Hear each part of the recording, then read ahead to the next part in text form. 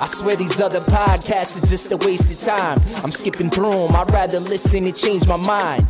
Wes and Nick always help me through my daily grind. Your favorite guys, your favorite lines, change my mind. I swear these other podcasts are just a waste of time. I'm skipping through them, I'd rather listen and change my mind. Wes and Nick always help me through my daily grind. Your favorite guys, your favorite lines, change my mind. Yeah. Hey, Nick, why did the vampire read the newspaper? I don't know, Wes. Why? Well, he heard it had great circulation. Mark that down, Nick. Nick, let me ask you, where does a mummy go on vacation? I don't know. Where, Wes? The Dead Sea, of course. I like the other one a little more. Okay. Do you know why skeletons are always so calm? Nope. Well, because nothing gets under their skin. I am Wesley Sykes, and through the other side of the ether is the trick to my treat, Mr. Nicholas J. Esquire, Boogeyman for Hire. I'll tell you what, your comedy little skit there, your routine is definitely a treat. That's for damn sure, as much as you're trying to pull some tricks. I got a type 5. I can pull it out of my ass, some might say. Oh, wow. Look at that. There's just going to be a lot of fart jokes today. We're turning into hashtag dork, apparently. Yeah, I'm clicking on all cylinders here. We need the fart sounder ASAP. We need to see if we can loan that out for him. Yeah. But this week, we're doing something a little bit different here. We're going to be talking about the movies that made us, not the Netflix series. That's, of course, a clickbait title we're using to lure you in here. But, of course, influential movies that are influential to Nick and I here. Mm-hmm. But before that, Nick, we have a great intro question. And what is your thought on preppers? Preppers? Like doomsday preppers? Correct. I think it's a little odd. I mean, to each, I'm not gonna tell someone how to live their life, but that's definitely not for me. I'll say like this: if I was like asked to be like involved with someone who's a prepper, that would probably be a no for me. Like romantically involved, or like business wise, like a business venture. I mean, business wise, I don't necessarily need to know that, but romantically, I would know. Yeah. Okay, it's a fair question. Yeah, it's a fair question. I mean, like I don't know I don't know if I'm friends with a doomsday prepper. That'd be kind of odd. I just feel like. Well, you might be very soon, because I was actually on your way. I was on your side for a while. I was like, to each their own. It's a little weird or whatever. But now that I'm a recent homeowner in the New England region here, we of course lost power for 4 days. With this bomb cyclone action, which was very unprepared. We were, told to stock up on TP for Hurricane Henri, or that tropical storm, and ended up being like sunny and hot all weekend. But this one, I felt like we didn't get anyone, and we were without power for 4 days. So we bought a generator, and the wife and I were talking about this. We're like, I kind of get it now. Like, we were so unprepared. Like, what do you do if you don't have stored food and you don't have power, electricity, things of that nature? Like, I'm not going to go make a bunker to go live into to be able to survive the zombie apocalypse for 6 months. But having, being prepared for the events of storm and power outage, that I'm on board for. Okay. Well, that's fine. Yeah. Being prepared for those things. I mean, my parents had a generator and all that kind of stuff. I totally understand that. But when we're talking about I think doomsday preppers, it's like some, bunker and all that kind of shit. Yeah, that's right. But I get it more now, because it's a slippery slope. Of course, I am on one step here with the generator and a little bit of food and some rice and some grain and some canned food. I think you're being ridiculous. And then 3 steps away, I'm digging 6 feet into the ground like concrete slabs and like living out like John Goodman. Okay, well then I guess. Going off of that, then I guess I could be friends with somebody who's a prepper. You might be. So there you go. That'd be fine, because it's not gonna affect my life if you're a prepper or not. In fact, if I be nice to you about it, and then I need it, then I'll be nice. So yeah, go ahead, Wes. Go down that path. See where it takes you. Yeah, but if I hear you talking shit, you'll be the first off the list. I got to tell you, no vacancy in my my that's fair. I don't think I've ever been asked about that before, to be perfectly honest. Hoarder, I've been asked about. Prepper, definitely a different thing. Hoarder, I could not do. That is crazy stuff. There's a hoarder, a couple very huge house, a couple like blocks up away from me. And it's crazy. It's an eyesore. Speaking of hoarders, I think we have someone who's been hoarding a lot of information recently joining the show. Who's going to be joining us in a second. Are you ready for him? I am so ready. Let's bring him on. The editor-in-chief of Geeks Worldwide, our guy Casey Walsh, is back, who hasn't been on in a long time. Casey, how you been, man? Good. How are you guys? I don't know what podcast I joined. Where did this hoarding come from? I heard hoarding. There was prepping going on. The only preppers I know is the guy that has to show up at the restaurant at 5 a.m. to cut 100 onions. So what happened on the show, guys? I thought we were talking about comic books and TV and movies and stuff. And you guys are we're a wide range podcast here. You know, we like to run the gamut of conversation before we get into the heavy hitting stuff. So we like to appeal to a wide audience here. Of course, we have a 22% market share of women, according to our anchor stats here. So we're just trying to expand to all different people. I believe 2% non-binary as well. So just running the whole gamut of everything around there. And I got to say, I think every time we have today's episode, you're probably going to drop to 18% women. I'm sorry. I think that women every love time preppers. We have Casey on, he always asks, like, what podcast did I just hop onto? Every single time I feel like that happens. Well, let me ask you, Casey, you know, you're in the California area, so are you susceptible to mudslides, earthquakes, things of that nature? No, I live in a city. I don't fucking... Oh, okay. So, but I'm susceptible to B&Es and carjackings, but not mudslides and earthquakes. No. Which is of course fitting because you're doing this from your car right at the moment. I am. I could be carjacked at any moment. That's the exciting part of the show. We never know what's going to happen next. But of course, Casey, you have broken some big news. Speaking of never knowing what's coming next year, of course, last week, World War Hulk was kind of announced it's going to be in pre-production starting in 2022. Was that part of the big news that you had last week? I think so. Yeah. I think late 2022 is what I was told that they'll have a. I don't even call it a solo Hulk movie because it's really not. I mean, it'll be about all the Hulks. You know, I mean, like it'll be She-Hulk and Red Hulk and and Abomination. All of them. They're all going to be there probably. I assume that the title World War Hulk, that's what it means, right? It's going to be a battle of all these like different Hulks, because She-Hulk's going to set it up, right? So She-Hulk's going to kind of bring in all these different characters, kind of bring them back. And I assume that part of that plot, the way that show ends, is like, oh fuck, like there's all these fucking people are Hulks now. Like all these Hulks are running around, and we got to do something about it. And so I think that's where the term World War Hulks come in. I don't think it's going to be Hulk like breaking out of Bruce Banner's body and then him like taking over New York or whatever the comic was. I don't think that's going to be it at all. Okay. I mean, because I don't spoiler alert, I guess, but like the theory behind, or what I hear from She-Hulk is that Banner reverts back to like regular Bruce Banner in that show. Yeah, I've heard that as well. Right. And, I thought that was like a CGI thing too. Like they can't just afford to have everybody be Hulk on a Disney Plus show. Right. So I assume that whatever She-Hulk leads to is going to be World War Hulk is going to be that kind of next thing. And the rumor's kind of been around for a while that the Universal rights had like moved over and that they were finally working on something. So it sounds like that's coming to fruition. But again, I want to emphasize because a lot of people were like, how is this going to work? How are they going to do like Hulk had this weird character arc? Now he's going to be like ruler of New York and ruler of the world again. Like, no. I think it's a play on the idea of the title. I think it's going to be like a battle of all these Hulk. It's going to be like Hulk Avengers, basically. It's going to be all these different Hulks are going to be fighting. And I bet you like the Thinker or someone will be like the villain. Joe Fixit. Are we getting a Joe Fixit in there? I doubt it. Oh, come on. That's not what I want to hear. I think that's what the Marvel thing is like, to like combine like all these different elements into like one thing, you know what I mean? So I think you got that already with like in-game Hulk. I think that in-game Hulk was their Professor Hulk, was their like Hulk Fixit. Like it's the same kind of like concept, right? Mm-hmm. This like sentient Hulk character that they can play around with. I wanted the gambler, the Las Vegas guy, you know, with the Tommy gun out there and all that stuff, you know? I mean, maybe you get like a nod to that in the She-Hulk show, but I don't know if we're gonna get another version of that. I mean, who knows with the multiverse stuff? You know what I mean? Maybe they do go fucking crazy at some point and we get like all these different wild versions of a character. I know that we're looking a lot to the future, but there is something in the near future, I guess, the distant future versus the near future that I wanted to ask you about, Casey. The Eternals are getting panned, reviews over on from the critics and everything so far. Have you seen it, and do you have any ideas, from a non-spoiler perspective, what we can expect for this movie? I have not seen it. I do know. I've known the plot for about a year. In fact, I could have told you the end credit scenes. I may have told you Nick.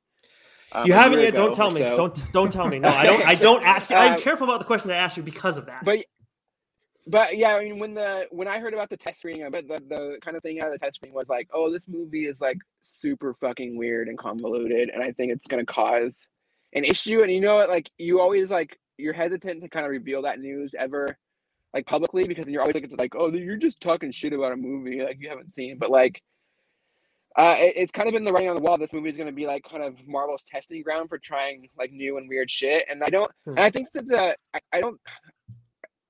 I hate doing this because I think a lot of times Rotten Tomatoes is a good resource when you're looking for like a broad metric, right? If you want to say like this is a super broad idea of like what like how people think about this movie, it works. But like when you get down to the nitty gritty of those, a lot of those reviews are it's a lot of like C scores, right? And with Rotten Tomatoes, you either have to say fresh or rotten. So if it's a C, it's the middling score.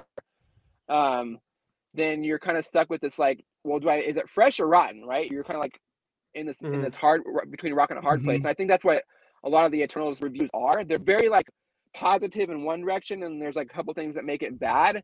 And then that's automatically a rotten score. So like it's a C review, but it's getting a rotten score. So that's bringing down the score. But again, I don't want, like, we're all critics, right? So like it's hard to argue with a bunch of critical consensus. Yes, are there bad reviews out there where people made stupid fucking comments about, oh, this movie has a gay person in it, so it sucks? Like, yeah, you throw those reviews out, right? You can automatically throw those reviews out. But that's still not saying that the consensus on this movie is that like it has structural issues story-wise, and it may not be like the typical Marvel fare that we're expecting to go through, like we just saw with Shang-Chi or whatever. So I think that's where the disconnect may have come through, and I'm sure that Feige and team are paying attention and they'll make those adjustments. And I don't think this is the last like weird directional shift we'll get from Eternals. But again, like when you're introducing, this is the problem that Justice League had, right?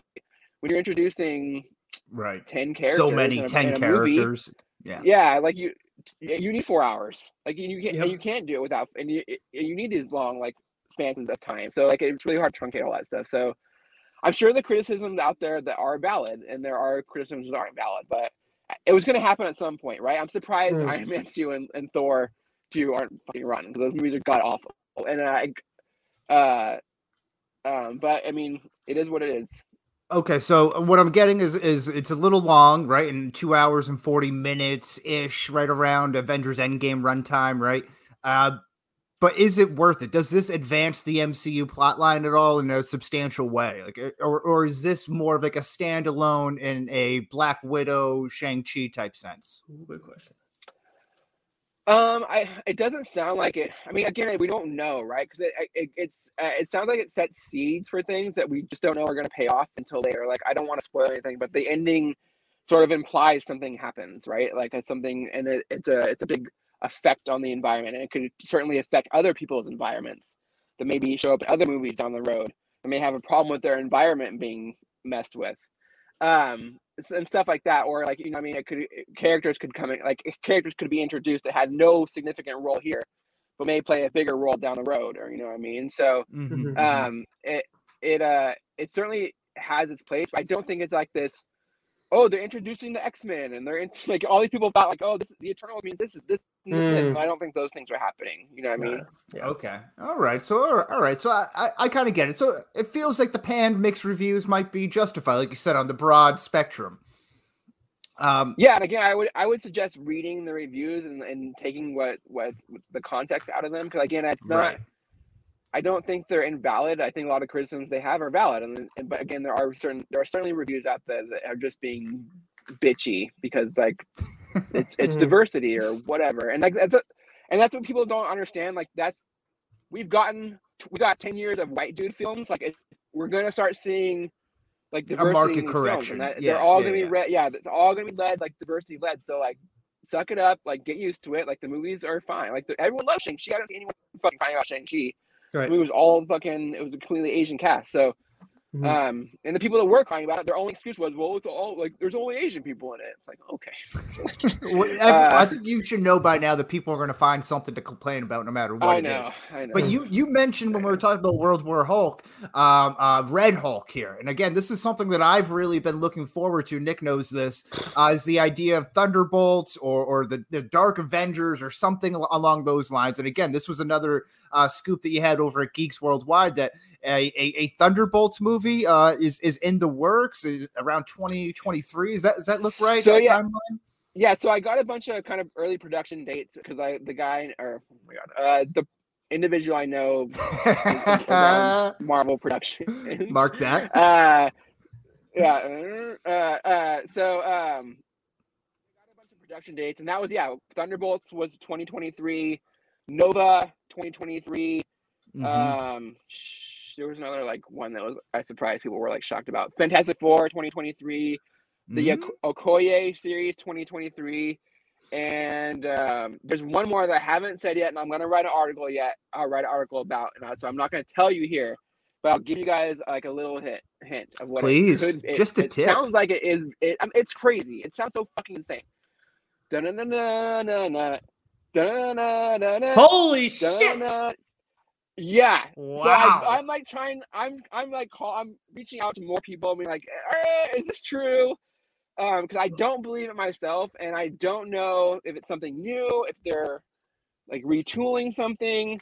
But we got some people on the inside that we could probably reach out to and maybe get a little bit of scoop on here. Yeah. Wow. Look at this. Yeah. Shit. So I don't know, but there was talk about a year ago that some people involved with that certain theme song may have had conversations with a certain studio. Sure. And then I did hear, like I said, 2023, there's a certain possibly animated project going into works. Oh my God, that could be huge. You heard it first. Yep. Link back to that particular theme song. So, I don't know. Now, like I said, I'm double checking, but I'm kind of waiting. That's why in that article I said there's one more project we haven't revealed yet. I'm scared to talk about it. That's why you're one of the best in the business, Casey, because you're double checking. You're not just going with one person and then saying, "Yeah, I'm going to put it out." I'm trying. You and Santa Claus, you know, you have the list, you check it twice, you found out who's naughty or nice, no tattoos, no nothing like that. But back to the Thunderbolts real quick here. So I'm assuming we're getting Thunderbolt Ross at the head of it, but who else would be comprised of this list of this group of Thunderbolts that you would assume to be in the group? So totally speculation. I have no information, Sure. but I would assume that. So, what's her name? Julie Louis-Dreyfus has shown up Val in a couple of the shows lately, and I think that is what she's doing. I think she's going around and recruiting her own team of Avengers, I guess, to do kind of the government's bidding, right? So she's got John Walker already on board. She's got Yelena on board already, right? There's a rumor she's showing up in Black Panther 2, so that could mean who? That could mean Baron Zemo. That could mean one of the Dora Milaje could show up, right? And then I think there's also a rumor she was on the She-Hulk set. So yeah, that could be Ross. That could be Abomination. That could be you know what I mean? So they have a bunch of spots they can fill. You can throw Ghost in there for good measure. She's still around. Marvel has done a really good job about not killing their villains and Christ. So they can kind of throw people in. Hell, you could even No Way Home it Harry Osborn's still around. Throw his ass in there. Make it a little bit of a Dark Avengers mix up, right? Because that's what Marvel likes to do, right? They like to kind of mix a bunch of their shit together and create a stew thing that they're doing. So you have a lot of possibilities there, but I think whatever Julie Louis-Dreyfus's character is doing, that's kind of where that storyline is going. Nice. I love that. The cosmic stew here. I really do love it. Now, let's get together with our game here. So we want to be mindful of your time, of course, here. And this is a little game I like to call Smoke and Fire. All right. Very original name and title here. We're going to throw out some rumors that are surrounding the MCU to Casey here. And you're going to respond with smoke if there's no truth to it at all, or fire if there is some substantiability behind it. It's got some teeth, it's got some legs. Maybe we're willing to run with it, if you will. Does that sound way better than I did. I'll try my best. Okay, that's all we ask here. Nick, why don't you fire away with the first question? Okay. Charlie Cox's Matt Murdock / Daredevil will appear in Spider-Man No Way Home. Fire. Okay. Oh, nice. I love it. Okay, Patrick Stewart's Professor X is going to appear in Doctor Strange in the Multiverse of Madness. Does it have to be Patrick Stewart? No. How about just Professor X? I would say half fire because I don't know who's playing him. I would assume it's Patrick Stewart, but yeah, Xavier is in Multiverse of Madness. Fire. Oh my lord. Okay. All right. As a quick spin-off of that, Tom Cruise is Iron Man in Doctor Strange or the Multiverse of Madness. I'm gonna say smoke on that one. I don't think that's true at all. Okay. That would be Tent City. I would be 6 to midnight on that. Okay, Doctor Strange Supreme will be the character that has the most impact on the live action timeline from What If. So Strange from What If. Yeah, I'm trying to think. So he'll have the most impact on What If? On the live action timeline from the show What If. I don't know. I have no idea. Okay. All right. That's fair enough. How about Dr. Doom will be introduced in Black Panther 2, Wakanda Forever? I'm going to say smoke on that one. Okay. Fantastic Four will be introduced in Ant-Man 3. I'm going to say smoke. I want to say smoke on that one. I don't know. I think it's way too early to tell. Because if the speculation is what? So when is Ant-Man 3 supposed to come out? Oh, man, Wes, I don't know on that one. Next year? It's got to be. Well, they're filming it now, or they've been filming it. So it's got to it looks like it's next year, summer next year. Summer of next year. So that we have the Fantastic Four 2023 production slate, think about this, right? too. Oh, no, 2023. It'd be 2023. Sorry. Yeah, and when have they ever introduced a character or characters that got their own solo movie in a movie? Black Panther and Spider-Man. Yep, those two. That's about it, right? So I don't think so. That's pretty good. Yeah. Yeah, it's true. Okay. Well, Spider-Man, right? Though. Yeah. We could also say Natasha Romanoff. Okay. Yeah. Okay. But you're saying smoke right now? Okay, yeah, that's the greater point. I don't think that's true. I think Quantumania, but I don't know how to say that name, Quantumania or whatever. It's a better name if it's not the name of it. I think that's a much bigger movie than that, and I think it's too early for the Fantastic Four to show up in it. If that makes sense. Okay, that's disappointing. I'm ready for them. I think there's too much going on in that movie already. Okay. Sure. Okay, I like that. Variant showing up. You got other possible villains showing up, possibly played by Jim Carrey. You got. I've heard that. Is this MODOK that I'm hearing? It's not. There's a no. There's a Reddit. Yeah, there's a Reddit rumor going around that MODOK, Jim Carrey showing up is MODOK, and that would be kind of his first appearance would be there. So yeah, I think there's a lot going on. I think adding the Fantastic Four into that mix it's too much. Sure. Okay. Nick, you got the next one lined up for us? Sure will be the next Black Panther. Sure he will be. I'm gonna say smoke, but I don't know. I know. It feels like they're keeping that pretty one tightly wrapped. I know someone suits up in the suit who's not Shuri. Okay. All right. I'll say that. Okay. I'm not saying that person ends up with the mantle at the end of the movie. Again, I think the Okoye series follows the events of Black Panther 2. And I don't think I mentioned this, and I'll mention it on your guys' show. I also heard Black Panther 3 starts production in 2023. So I think it's going to go bing, bang, boom. Like Black Panther 2, Okoye, Black Panther 3. Oh, wow. I think there's a reason for that. So it's its own little story. So one would have to suggest that with what you're saying here, that Okoye would take on the mantle of Black Panther at some point. I don't know. I maybe, but I just said I think I know she maybe wears the suit in the film. Yeah. Okay. All right. I like that. There. See, that's what we like to call listening to the clues that you're putting out there and putting them all together. I'm not saying she's gonna be Black Manta. I promise you. That's not all. No. But you were saying you thought somebody was going to be wearing the suit, and then you're like Okoye, and we got this going on. It's context clues. We're picking it up here. You're dealing with a couple of big J journalists. I love it. One more, Wes. Kingpin will be the big surprise cameo reveal in Hawkeye. Fire. Oh, I like that. And nice. Vincent D'Onofrio? Fire. Oh, that's good. That's a couple of nips hard here. All right, so that wraps up Smoke and Fire. I think you did swimmingly, in my opinion, here. Before we let you go here, though, I want to give you an opportunity to get some things off your chest. What's been bothering you on Twitter recently? Oh my God. I don't know, Nick. What's been bothering me on Twitter lately? There's this leak and scoop culture, I guess, has been bothering me lately because I feel like it's become like this like thing now, and everyone wants to be like revered that like, oh, I'm the leaker, I'm the scooper, like da da da da da.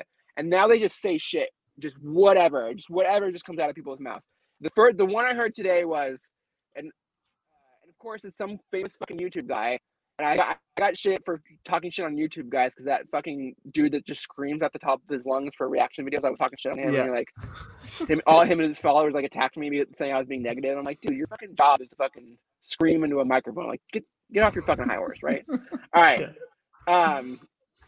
Just like, I don't know. I hate that entire culture, and maybe this is me, like old man screaming, but like, it's not work. There's no work involved. I'm sorry, but all of us here could sit and watch someone else's content and scream over the top of it. It requires zero work or effort. Pretty much just describe this program, so I agree. Yeah. Please don't claim to be scoopers. Anyone can do this, guys. We're not coming. Yep. Sorry. And so today, like there was a rumor, or some guy said, oh, they already canceled the Ta-Nehisi Coates Superman story. Okay, well, number one, that's blatantly false because Ta-Nehisi Coates doesn't have to turn in that script till December. So they're not going to cancel something while the guy's writing it still, number one. Number two, it's a Bad Robot and J.J. Abrams project. So it can get a little bit more consideration than most projects here.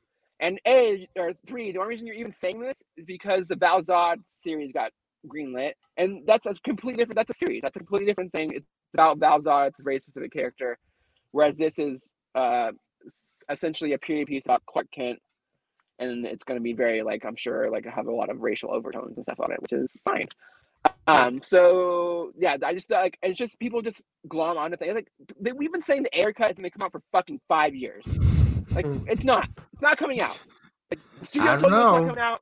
David Ayer told you it's not coming out. All these people told you it's not coming out. No, it's not the same situation as Zack Snyder. It's not. It's not the same situation. I want the Kenneth Branagh Thor 2 The Dark World cut. Yeah.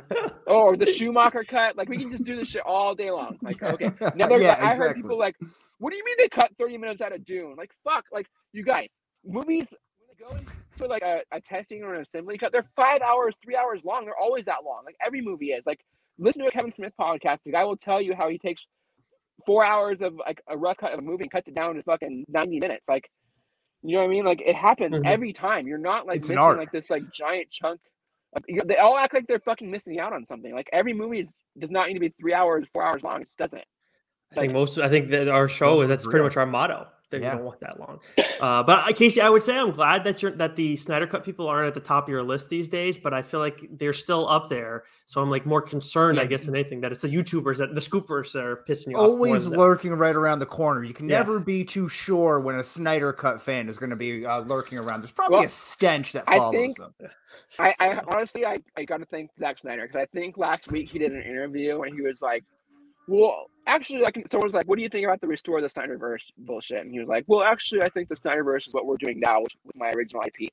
That was kind of like the fucking nail in their dumbass fucking coffin that like this guy's gonna like come back to a studio that hates his guts to like play with Batman and Superman dolls again. Like, come on, guys, he's done. Let's talk about Army of Thieves and Planet of whatever Dead and let's talk about Rebel Moon, whatever that's going to be, and let's have him rip off some more genres in another studio, and then we can all just move on. Talk about that. You guys will have fun. We're done here. Absolutely. Yeah. Bye-bye. Casey, we really appreciate you spending some time and providing some clarity on all this. This was great. Thank you. Absolutely, yeah. Anytime you guys want me to come out, that game was super fun. So anytime you guys want to. It's even better when explains it properly.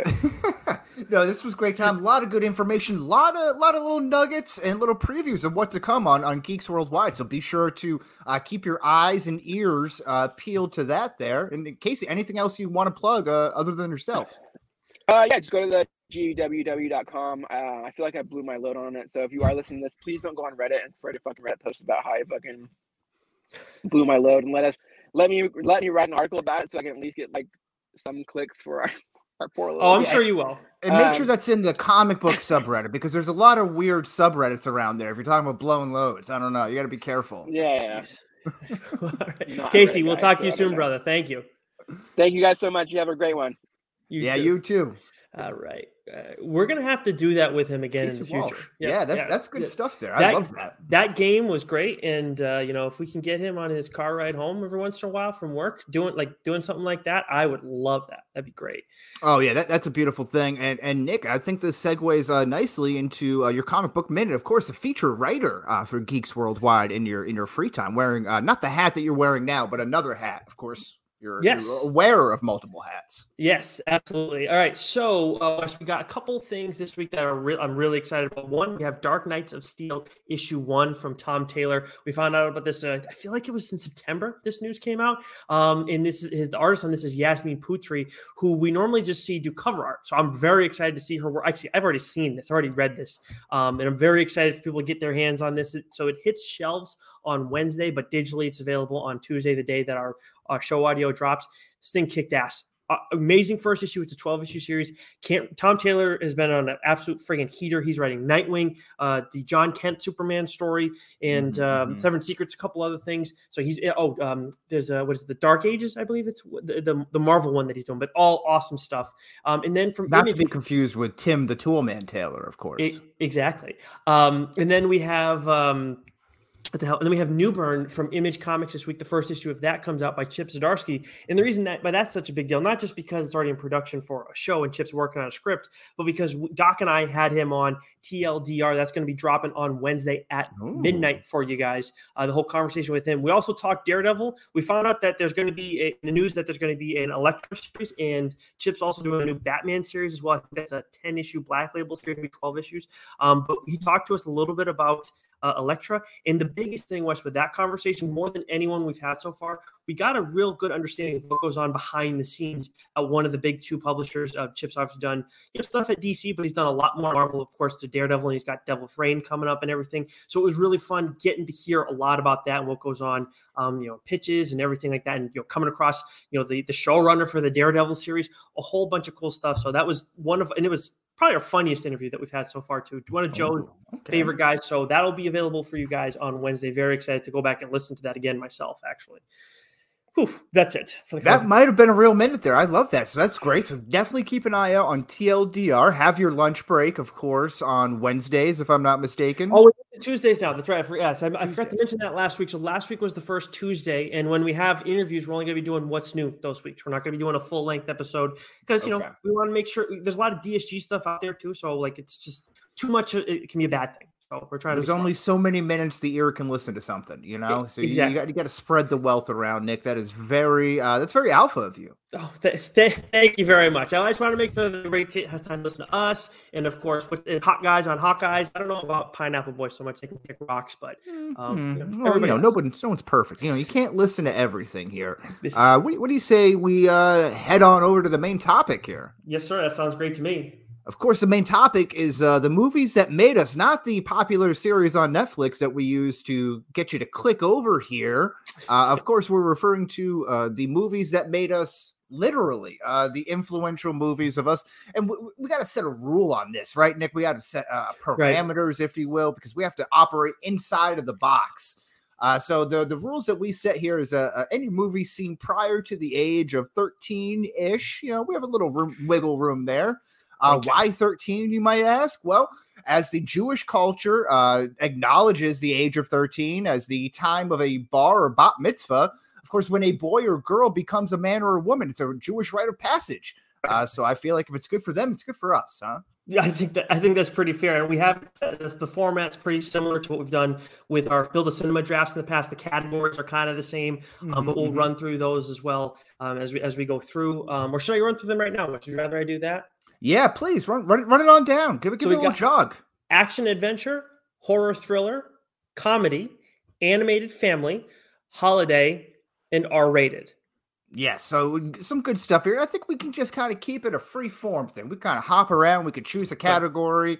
We can kind of go through there and kind of go tit for tat.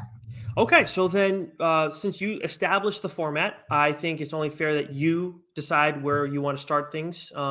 So what is the first movie that made you want to talk about? Well, okay, so let's start with maybe the one that was the least influential, but it's probably the timeliest of the most. How about horror thriller? Of course, with Halloween being just a day ago as we record this, as the crow flies. So I would say horror thriller is not very influential to me at all. I don't like it. I don't really care for it. But I will say something that has haunted my dreams for a number of years as someone with inner ear problems was the scene from Freddy's Dead, The Final Nightmare, 1991, Freddy Krueger, Nightmare on Elm Street type flick.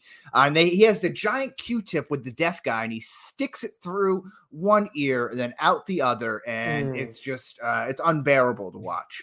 Yummy. Again, someone with inner ear problems rubbed me the wrong way. I never saw a Freddy movie, and I've started to watch a lot more horror in the past year, but I've always had my issues with it. But Freddy was one. I actually dressed up. My dad suggested I dressed up as Freddy Krueger for Halloween one year because he's a big horror buff and everything. I was going to say, did you have a lot of pimples? Do you have acne on your face or something? I made at one point in time, but I wasn't like. You talk about having the rules be set like 13 and plus. I think it was before I was 13. I might have been like 10 when I dressed up as Freddy Krueger. I feel like I was really young, so I don't think I had that problem yet. Because that would be like one of the ways to kind of lean into a physical deformity. Maybe deformity is too strong, but you know what I mean, though. I know if you have something going on, like, I'll just lean into it. I'll be Freddy Krueger. Yes, yeah. I had a mask though. That thing was terrifying. I was actually I was Freddy Krueger once for Halloween, and I was also the other horror character. I think that's it. Yeah, Van Helsing is kind of, but he's not the monster. But the other one was the Ghostface killer in Scream. Yeah, and that was the other movie that was on my horror thriller list, of course, coming out in 1996. My brother is a big horror movie buff, and 7 years my senior. So he was, that was all, he loved the Wes Craven movies. And so, of course, kind of building off a lot of the horror cliches that movie kind of plays off of, and that being a Wes Craven film. He loved it, but so that came out in 96. I was born 87. So that makes 9 years old, 10 years old when I would have seen it for the first time. So it messed with me for a while, even though it's supposed to be like a lighthearted, funny movie.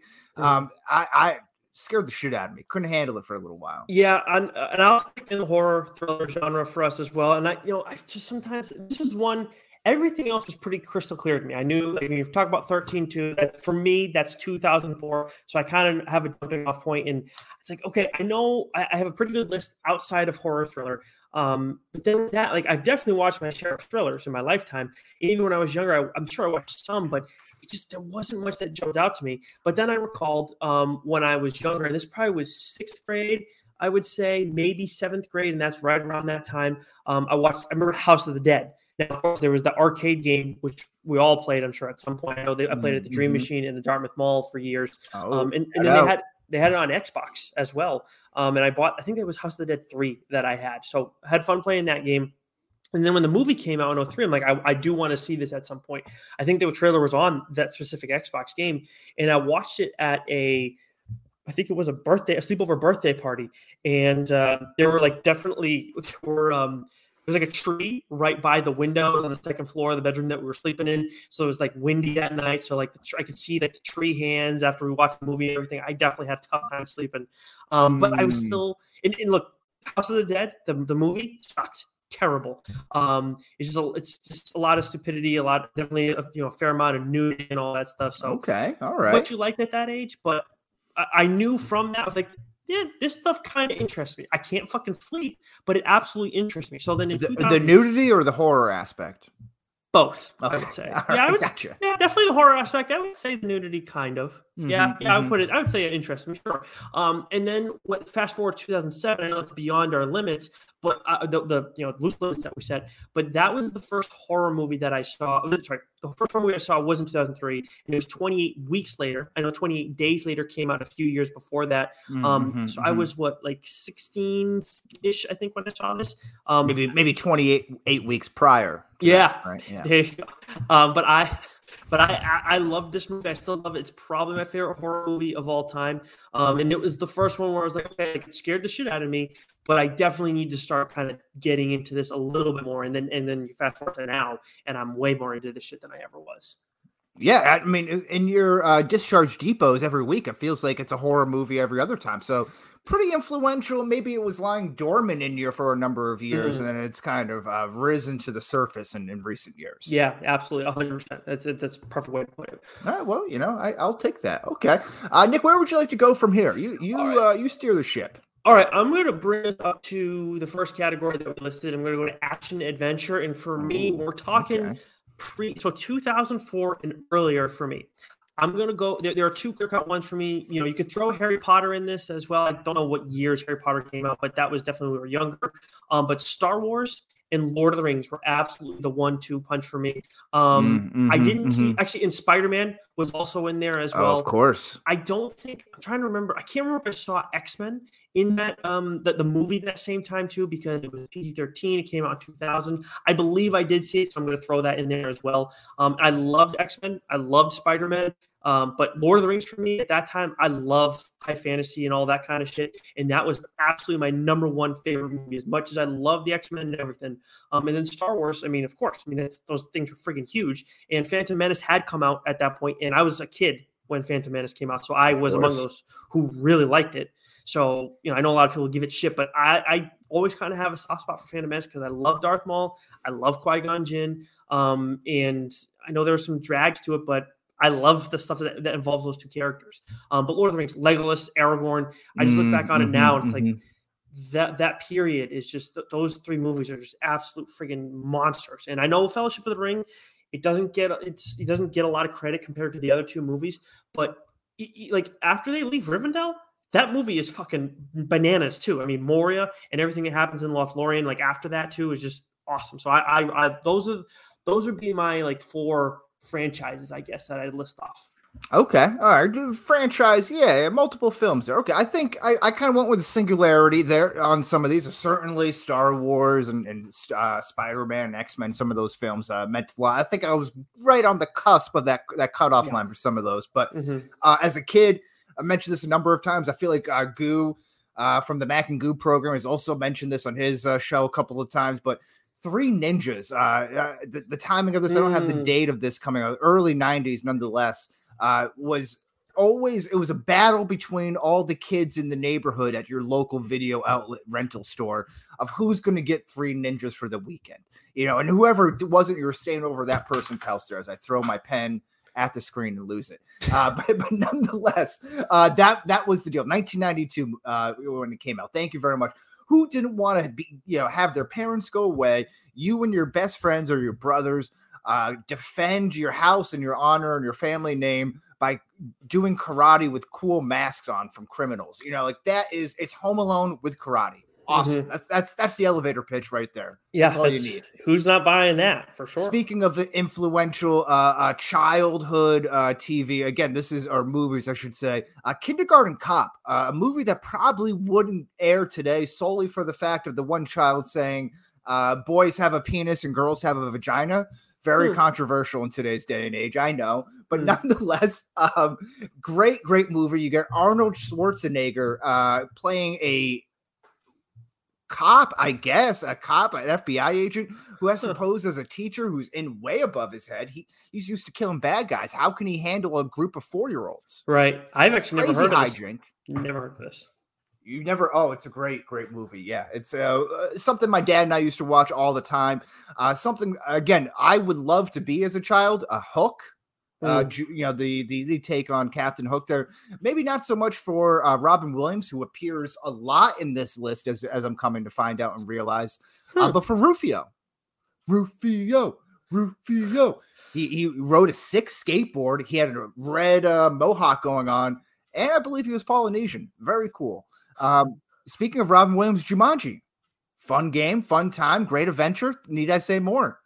Yeah. Speaking of adventure, Jurassic Park, and then again, I don't think I need to say much there. Pretty revolutionary film. Yep. Independence Day. Had a great time with that. I've mentioned this on the program a number of times, but there was some marketing material, propaganda-esque stuff that Fox would air that looked like a live breaking news broadcast, but it was footage from the Independence Day, and it was all promotional type stuff. Yeah. But as a young kid, like seeing that on a Saturday night, like I didn't know the difference. I thought that was real. And I just remember having this distinct memory of like, oh my God, the alien spacecraft just came over the Capitol building. Like crazy stuff. Do you remember? Oh, Independence Day was 96, right? Yeah, I think that's right. Yeah. Yeah. So that's where the gap is interesting, because we of course have, is it the 3-year difference or 4-year difference that we have?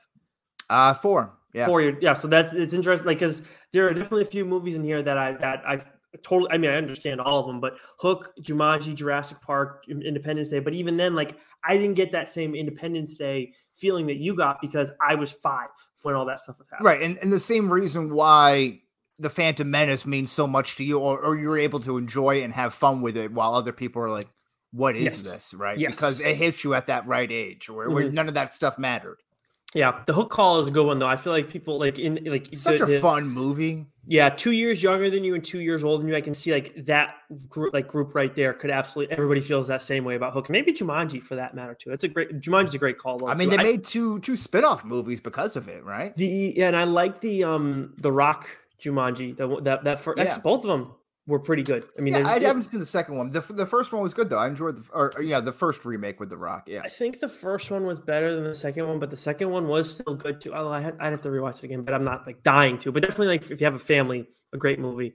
I like where you're going with family here. Let's go to animated family category here. I'll go. A movie I saw in theaters, a movie that my dad says he didn't cry in, but I think he did. I could have sworn that I saw those tears rolling down his eyes right after a young Scar betrayed his brother Mufasa and let him fall down into the herd of was it gazelles, buffalo, whatever they got going, whatever the stampede. Wildebeest. I like that. Let's go with that. 1994 movie, can't go wrong there.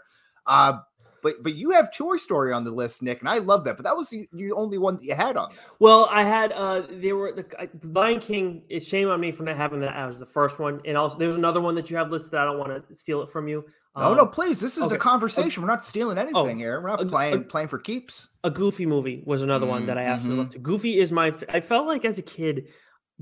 No, it was just me and my brother. I didn't really talk to other people about who their favorite Disney character was. Actually, no. I remember. I think I told Lauren. I said Goofy's my favorite Disney character. She's like, who thinks Goofy is their favorite Disney character?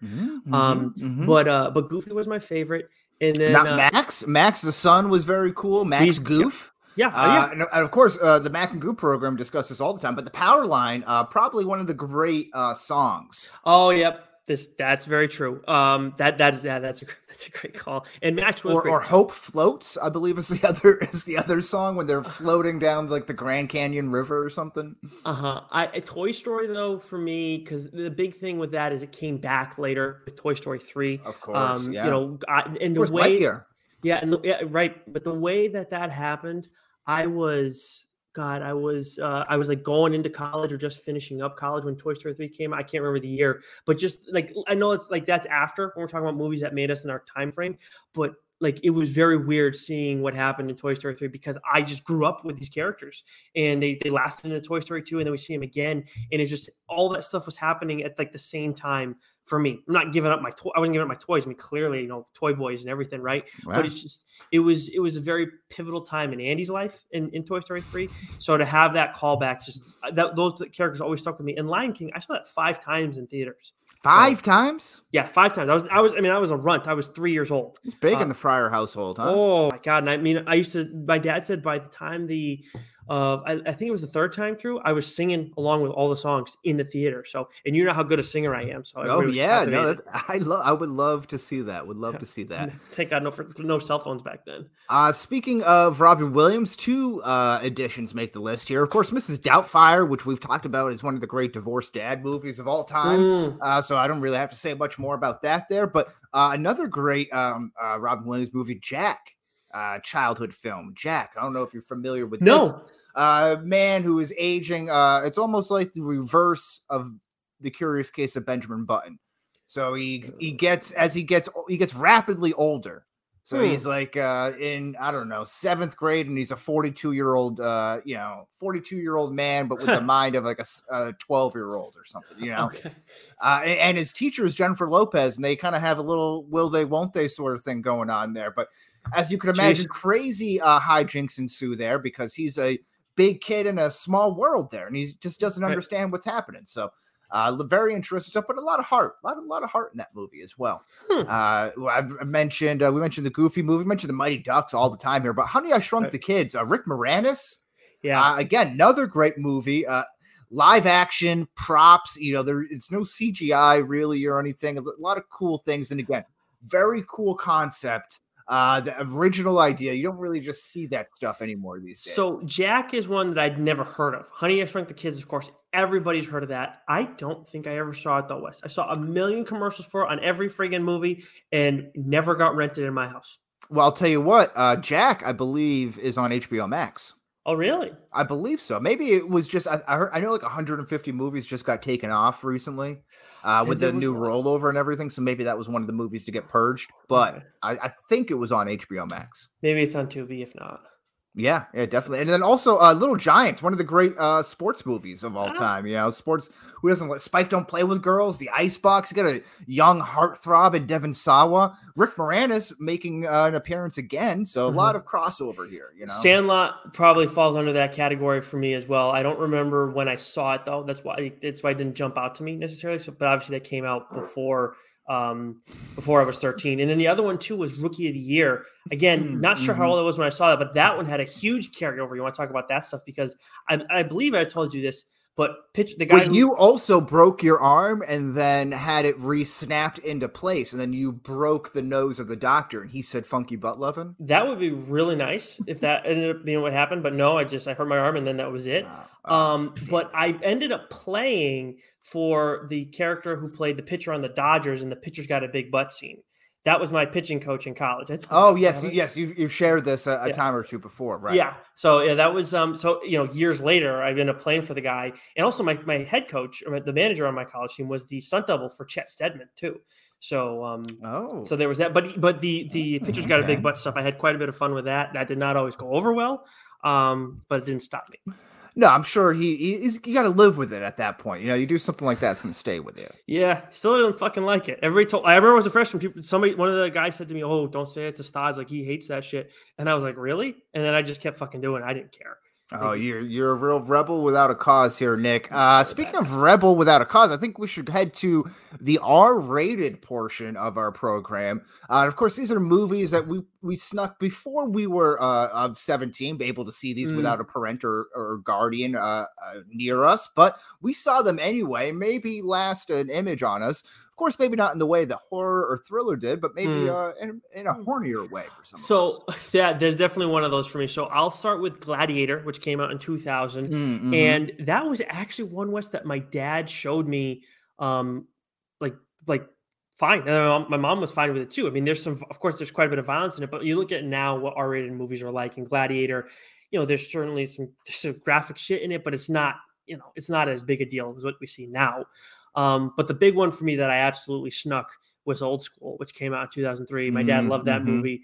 And there's a specific scene that, where Blue ends up biting the dust, that I remember watching that as a kid, probably more than once. Oh yeah. Well, yeah. Oh, we could talk. It's not that risque. It's just the two chicks in the KY Jelly wrestling match, right? Sure. Yes, I was just trying to leave a little bit for the imagination for everybody. But yes, that's absolutely the scene that I ended up watching frequently as a kid. Yes. And I believe one of the women, because I also frequented that scene quite a bit in my young age. I believe one of them had weird nipples, if I'm not mistaken, because everything was all skin tight. I remember, or one was super skinny. I don't know. Something was looking off about. I remember when I was watching it on. I don't actually remember which one that would have been, Wes, but that does ring a bell. I think it was on the left. I don't know. But I remember watching it years later, like seeing it pop up on TV, and I just saw them with it. I think it was on Comedy Central, and I saw them with their shirts on still, and I was like, wait a minute, what the fuck is this bullshit? And then it's like, oh yeah, it's just TV, of course. This is an HBO. Editing. Yeah, such bullshit. Yeah, who does that stuff? Editing movies. Let the directors do their thing. Exactly. Yes. Flying completely in the face of 15 minutes ago. I like that. Okay, so old school. I'll stay with the comedy aspect. There's something about Mary. I was told to leave that room right after the masturbation scene. I know about the hair gel and all that because my mom thought it would be a funny movie that we could all watch. Brother, mother, and son here, and that just didn't work out. Oh man! But I did go back and watch it, and again, very funny movie. A lot of risque stuff that was not for my ears. 1999, I believe, was that when that movie came out. So, American Pie as well. That was something my brother owned. That I would sneak into his vast DVD collection, then go and see. And Nadia, like, geez, Nadia. Yeah. Shannon Elizabeth, I think, was the actress. Yes, that's absolutely who it was. I think American Pie might have snuck under the radar for me too before 13. I can't remember for sure though. I feel like that was like 14 or 15. But I saw something about Mary too. But I did not know that was rated R till we were doing this. I just didn't. The Franks and the Beans, that whole thing. Oh yeah, definitely an R-rated movie there. Makes sense. I think that really maybe ushered in like the R-rated comedy. That really is what maybe have turned things around because for a while there it wasn't. The R-rated comedy wasn't really a thing. But American Pie, again, it could have been influential comedy, not just for all the nudie horniness involved into it, but also with it's kind of the raunchy comedy aspect of it as well.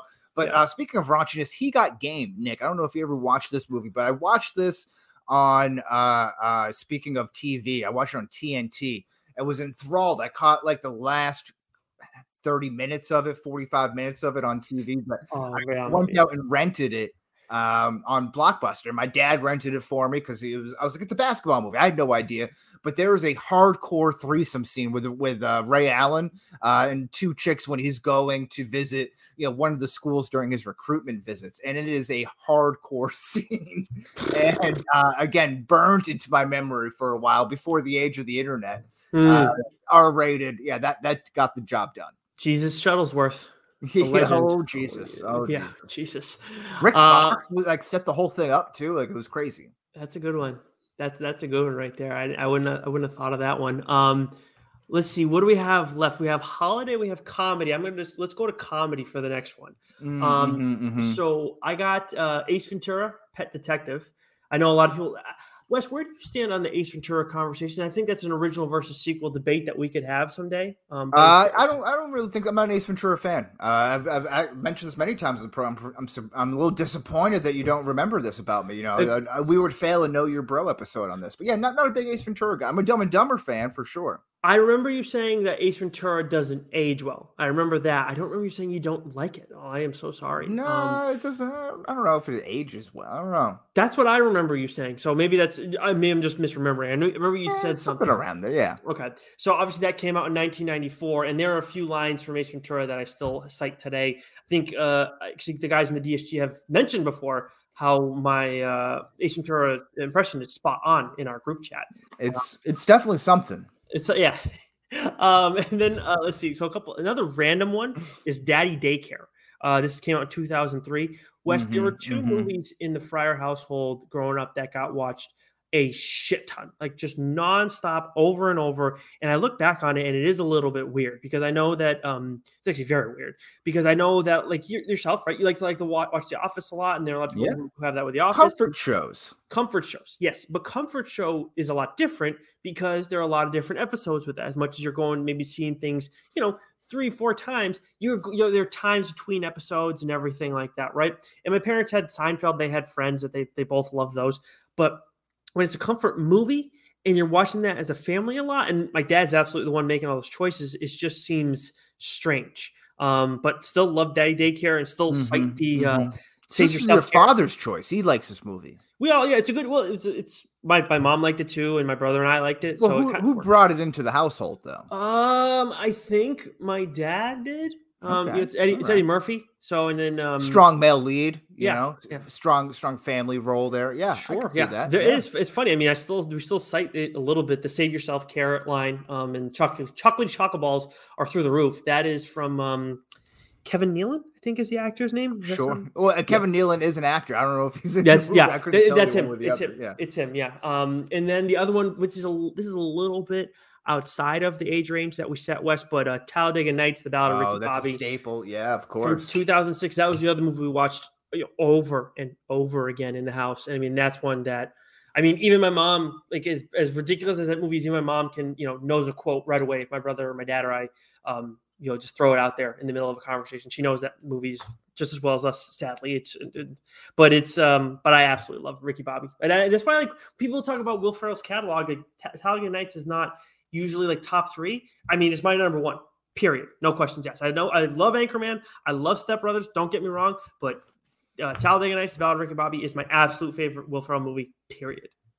Love it. All right. So, yeah, I think the Happy Madison stuff, of course, is worth mentioning, quickly to have anything from that era, Billy Madison, Happy Gilmore, Big Daddy, Mr. Deeds, Waterboy, all that good stuff, right? Dumb and Dumber, certainly. We've talked about that ad nauseum on this program. Right. Heavyweights, again, another childhood favorite of mine. Met Fat Pat, the counselor of Fat Pat there. Great stuff. Ben Stiller, all-time performance. Camp Nowhere, kind of in that same vein as a fun summer camp childhood movie. That's streaming on Disney Plus if you want to go see it. Again, it's very campy, if you will, but a lot of fun, brings back good childhood memories. Major Pain, which is now also streaming on Netflix, I believe. 1995 movie, Damon Wayans. Something, again, I kind of shared with my dad, kind of watch on the weekends with him, order a pizza, Saturday night movie sort of thing. He was a big fan of In Living Color and like Saturday Night Live and that stuff at that time. But Major Pain, I just remember he does this awesome robot and ends it with this move. And just kind of has like the elbow kind of hanging like that. And I incorporate that into my dance moves to this day, as recently as this weekend. Oh, geez, so really? Talk about influential. Like, I'm still using it. I didn't see that one coming. I random one that just popped in my head that I haven't thought about in a while, but the TMNT movies too. Those were yeah. I know live action. Yeah, I know the first one's obviously the best one, and then the second one, and then the third, it gets progressively worse. But even again, I was so little. I know you were young when they came out, but I was little when those came out. That even the third one as a kid, I enjoyed that one a lot. I mean, I just loved all the TMNT stuff. But yeah. Yeah, that's a good time. And the last one I have, 1995 was a pretty big year because that's Heavyweights, that's Angus, that's Major Pain, that's some of the other movies that we mentioned, but I just gave away this one here, Angus. Again, family kind of comedy drama, stars a young James Van Der Beek. You have the Shermanator from American Pie in there, and the lead actor who plays the role of Angus, who I'm not really sure, gets bullied by James Van Der Beek. And there was this great scene that, again, I can remember this off memory. Don't have to look it up. Don't have to watch the movie or anything. This just one scene just sticks out in my mind. James Van Der Beek steals all of Angus's clothes from the locker room after gym class. And then James Van Der Beek goes, "Oh, I would give you my shirt, Angus, but I don't think it would fit." And everyone starts laughing because he's skinny and Angus is fat.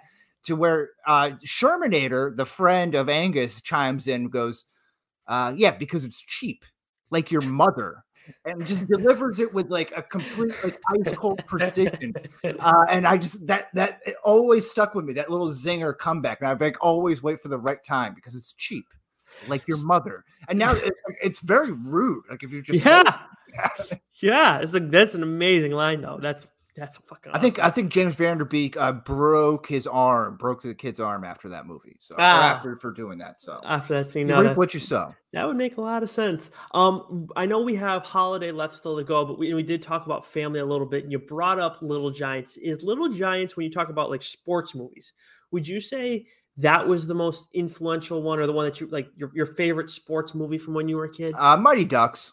Mighty Ducks. Okay, I think that makes sense too. I would say Little Giants is probably like criminally underrated for sports movies in general. I think that's fair. I mean, that was what year you said Little Giants? Is that 94 or was that 95? That's 94, 95. That's right around there. Right? Yeah, a lot of the movies that I just happened to like pull from my memory bank were those years. Maybe that's like the best time of my life. Yeah, when you're 8 years old, that makes sense. That would be like peak movie time for you. I would think like 7 to 10 would be like everything's good for us at that point. I mean, Phantom Menace. I was 8 when that came out, so again, it's a sweet spot. Yep. But the reason I asked is because Coach Carter popped into my head as you were talking about that movie.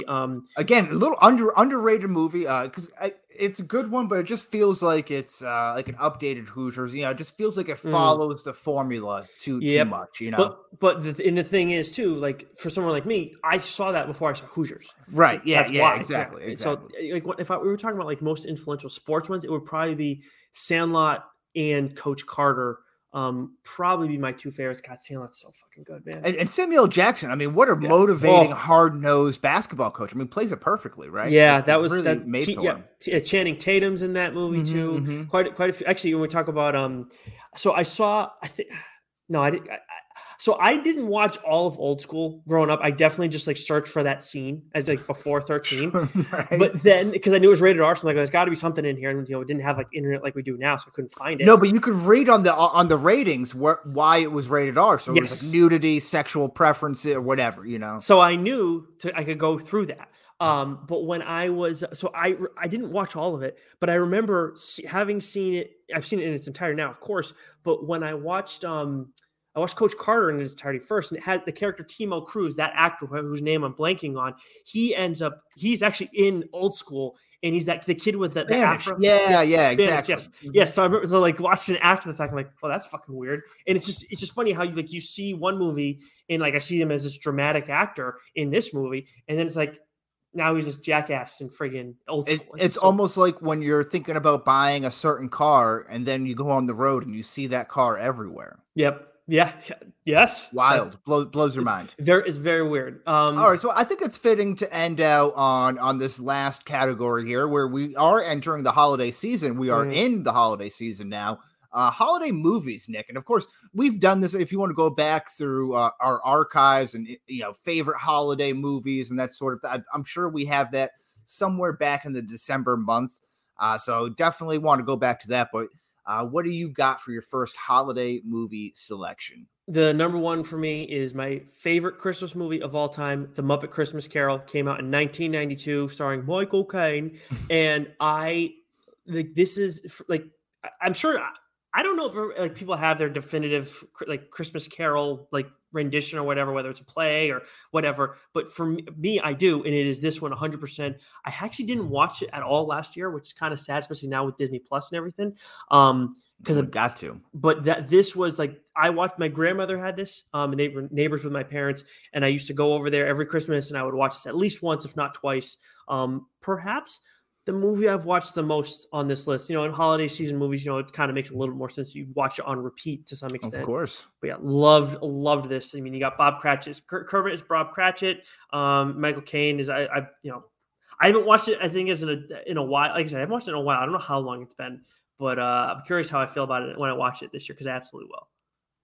Yeah, absolutely. I think Home Alone we mentioned off the top. I think that's far and away the home run winner for me for the most influential TV.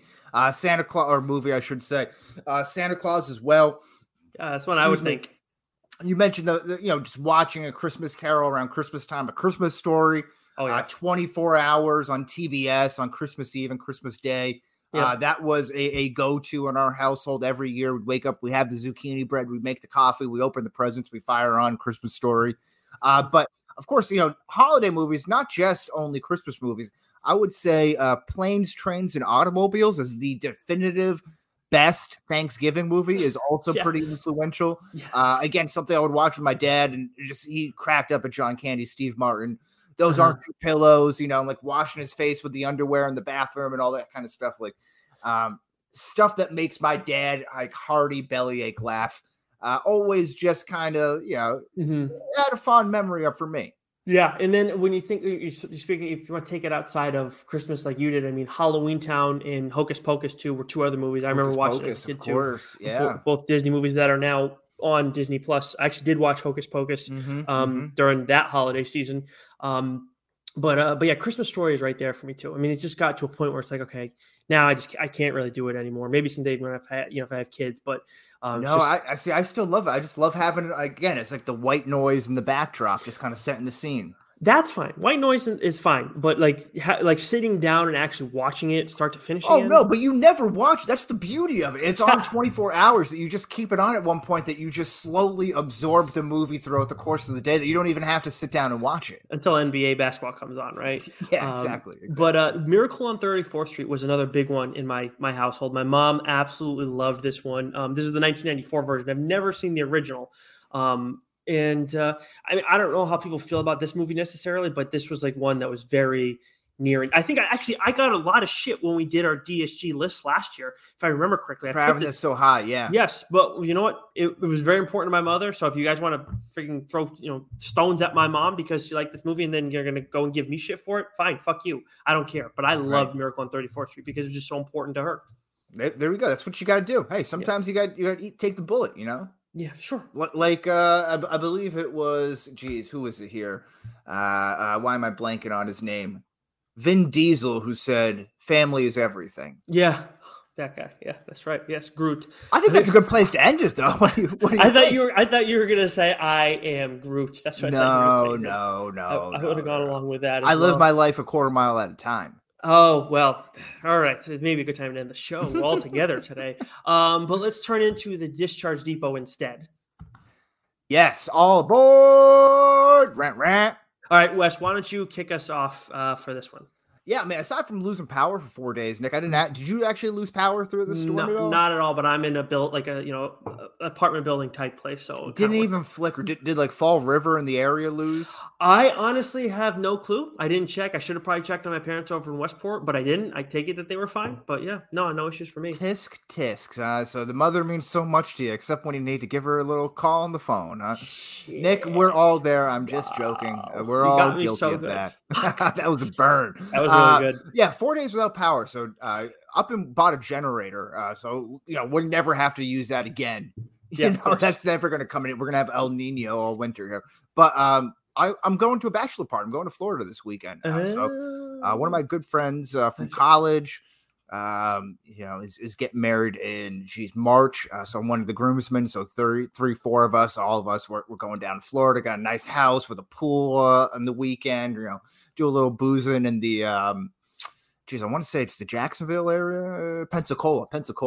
Okay, I don't know Florida Panhandle. It's beautiful this time of year. You can't beat it. Nice. Okay. And so I remember you saying you have 2 bachelor parties that you're going to travel for. One I'm not going to though, unfortunately. It's tough. It's in Puerto Rico. It's too much. And you said the 2 people that are getting married know each other, and this is all happening in close proximity. It's just very odd. Yeah, I just wish they were better friends so that they could have coordinated this together. That's what the problem is. That was it. And maybe they did it in spite of one another. Maybe they did, and that sucks that you got put in this. Were you the only one that's in both parties? In both parties, yes, yeah. Jeez. Okay, well that's no fucking fun.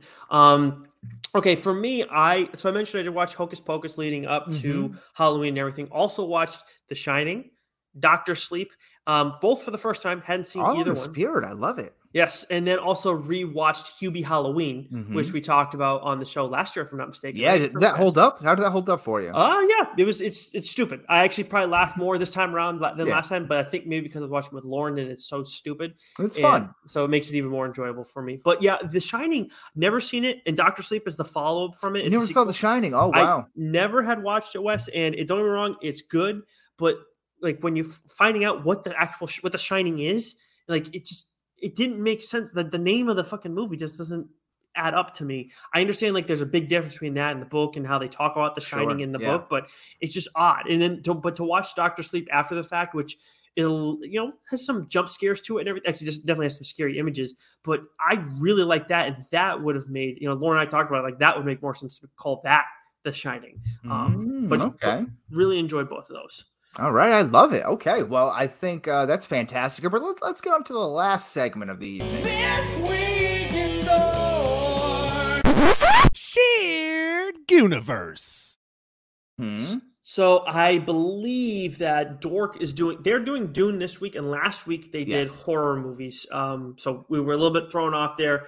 What is Mac and Goo doing this week? Well, Dork they're also doing a micro Dork there with Adam Cole, Bebe of AEW fame now. That's tomorrow, I believe. Wednesday? Yes, that is Wednesday at 3:00, I believe. They're doing that live. Something like that. Yeah, go to the Dork Podcast page on Twitter. They'll have all the pertinent information there. But Mac and Goo is streaming their episode currently, and they're just doing lunch. Oh, nice. You also, of course, they've done fruit and meat and other things like that. God, I can't remember what. Oh, it was the time that we did the episode on Goo and all the made up topics that he'd done for us. Mm-hmm. They Matt gave us shit for that. Said, they're running out of ideas. What, like, you guys are the epitome of running out of fucking ideas. So I think lunch is a very easy, broad topic that everyone has an opinion on. So it's going to create a huge conversation. Let me ask you, Nick, what's your go-to lunch? Are you a light lunch guy? Are you a heavy lunch guy? Do you believe in such a thing as a free lunch? What time is lunch? Well, lunch is kind of my breakfast now. Right. I do intermittent fasting. And when I'm at home all the time, it's either it depends on the day, but I love tuna. Now I only do that like once a week because mercury levels and all that crap. But sure, I do eat eggs for lunch quite a bit when I'm at home, and I did hear that. This is the second one today. But man, if I'm I eat a lot of eggs too, which might be the reason why I'm ripping farts right now. That'd be interesting if that's the case. But yeah, I think I have more of an unconventional lunch take. But who doesn't love a good sandwich? Seriously. Okay, I'll cut down on the carbs. I'll go with tacos. A little bit of the tortillas, corn tortillas there. Chop up some quick chicken. Throw a little cumin, adobe sauce on there. Tacos aren't a sandwich? Well, it depends on what country you're in. What's the translation of taco? I don't know. I don't speak Sandwich. Spanish. Oh, there you go. I'm not taking your word on that one. But you were also on for their news dump this week as well, so very excited to listen to that.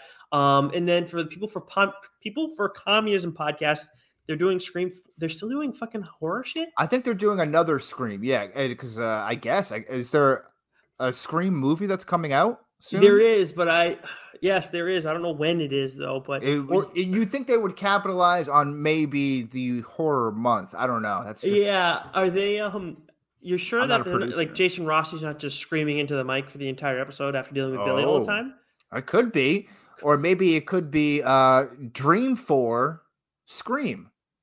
Okay, maybe because communists dream for screams. I don't know. I was trying to think of something that was not my best work though. Though, Wes, you were like 15 for 16 at the end of the show today. Assuming not too bad. I appreciate it. It's a better shooting percentage than the Celtics had from 3 last game. That's go tip your waitresses. Thank you very much. Yeah, there you go. Nice job. Now 16 for 17. It's a rebound. That's fucking. There it is. Oh my god, that was good. Okay. For TLDR this week, we have Chip Zdarsky on the show. That interview is dropping on Wednesday. We're doing What's New Only Know it's not a mainline episode. We're going to be recording that on Tuesday at 1:30. The audio will be out and available for you guys on Friday for What's New. What about Hot Guys on Hawkeye? We're getting close to the debut of that, right? Yes, 11/17. We're going to do a little primer, a little preview. We're going to get the grease the wheels, if you will, and then get ready for a nice Thanksgiving. I believe November 24th is when it comes out the week later. Is that Thanksgiving? That might be right. I don't know. Well, the Thursday morning would be Thanksgiving on the 25th. So if they come out on Wednesday, we're going to have to do that on Thanksgiving Eve before everyone goes all crazy. Boozing and everything. Thanksgiving is it looks like that's the 25th. Yes, there you go. Yep, 25th. So it's the last. Oh, I thought it was a third Thursday. Whatever. Anyways, and then I've heard it both ways. They're doing season 3. I think it's episode 10 this week because Doc needed the week off from the show just because he's getting back to work and everything. So I believe it's episode 10. And then, but make sure you follow him. He's still streaming over there on Twitch at Backcracker. You can also find Shime there as well, and you can find Davey, who also streams video games too, but he does it over on YouTube on Dork's channel. And he's got his Movember thing going on, of course, yes. which is to raise awareness for male prostate cancer, I believe, or male cancer in general, right? Yep.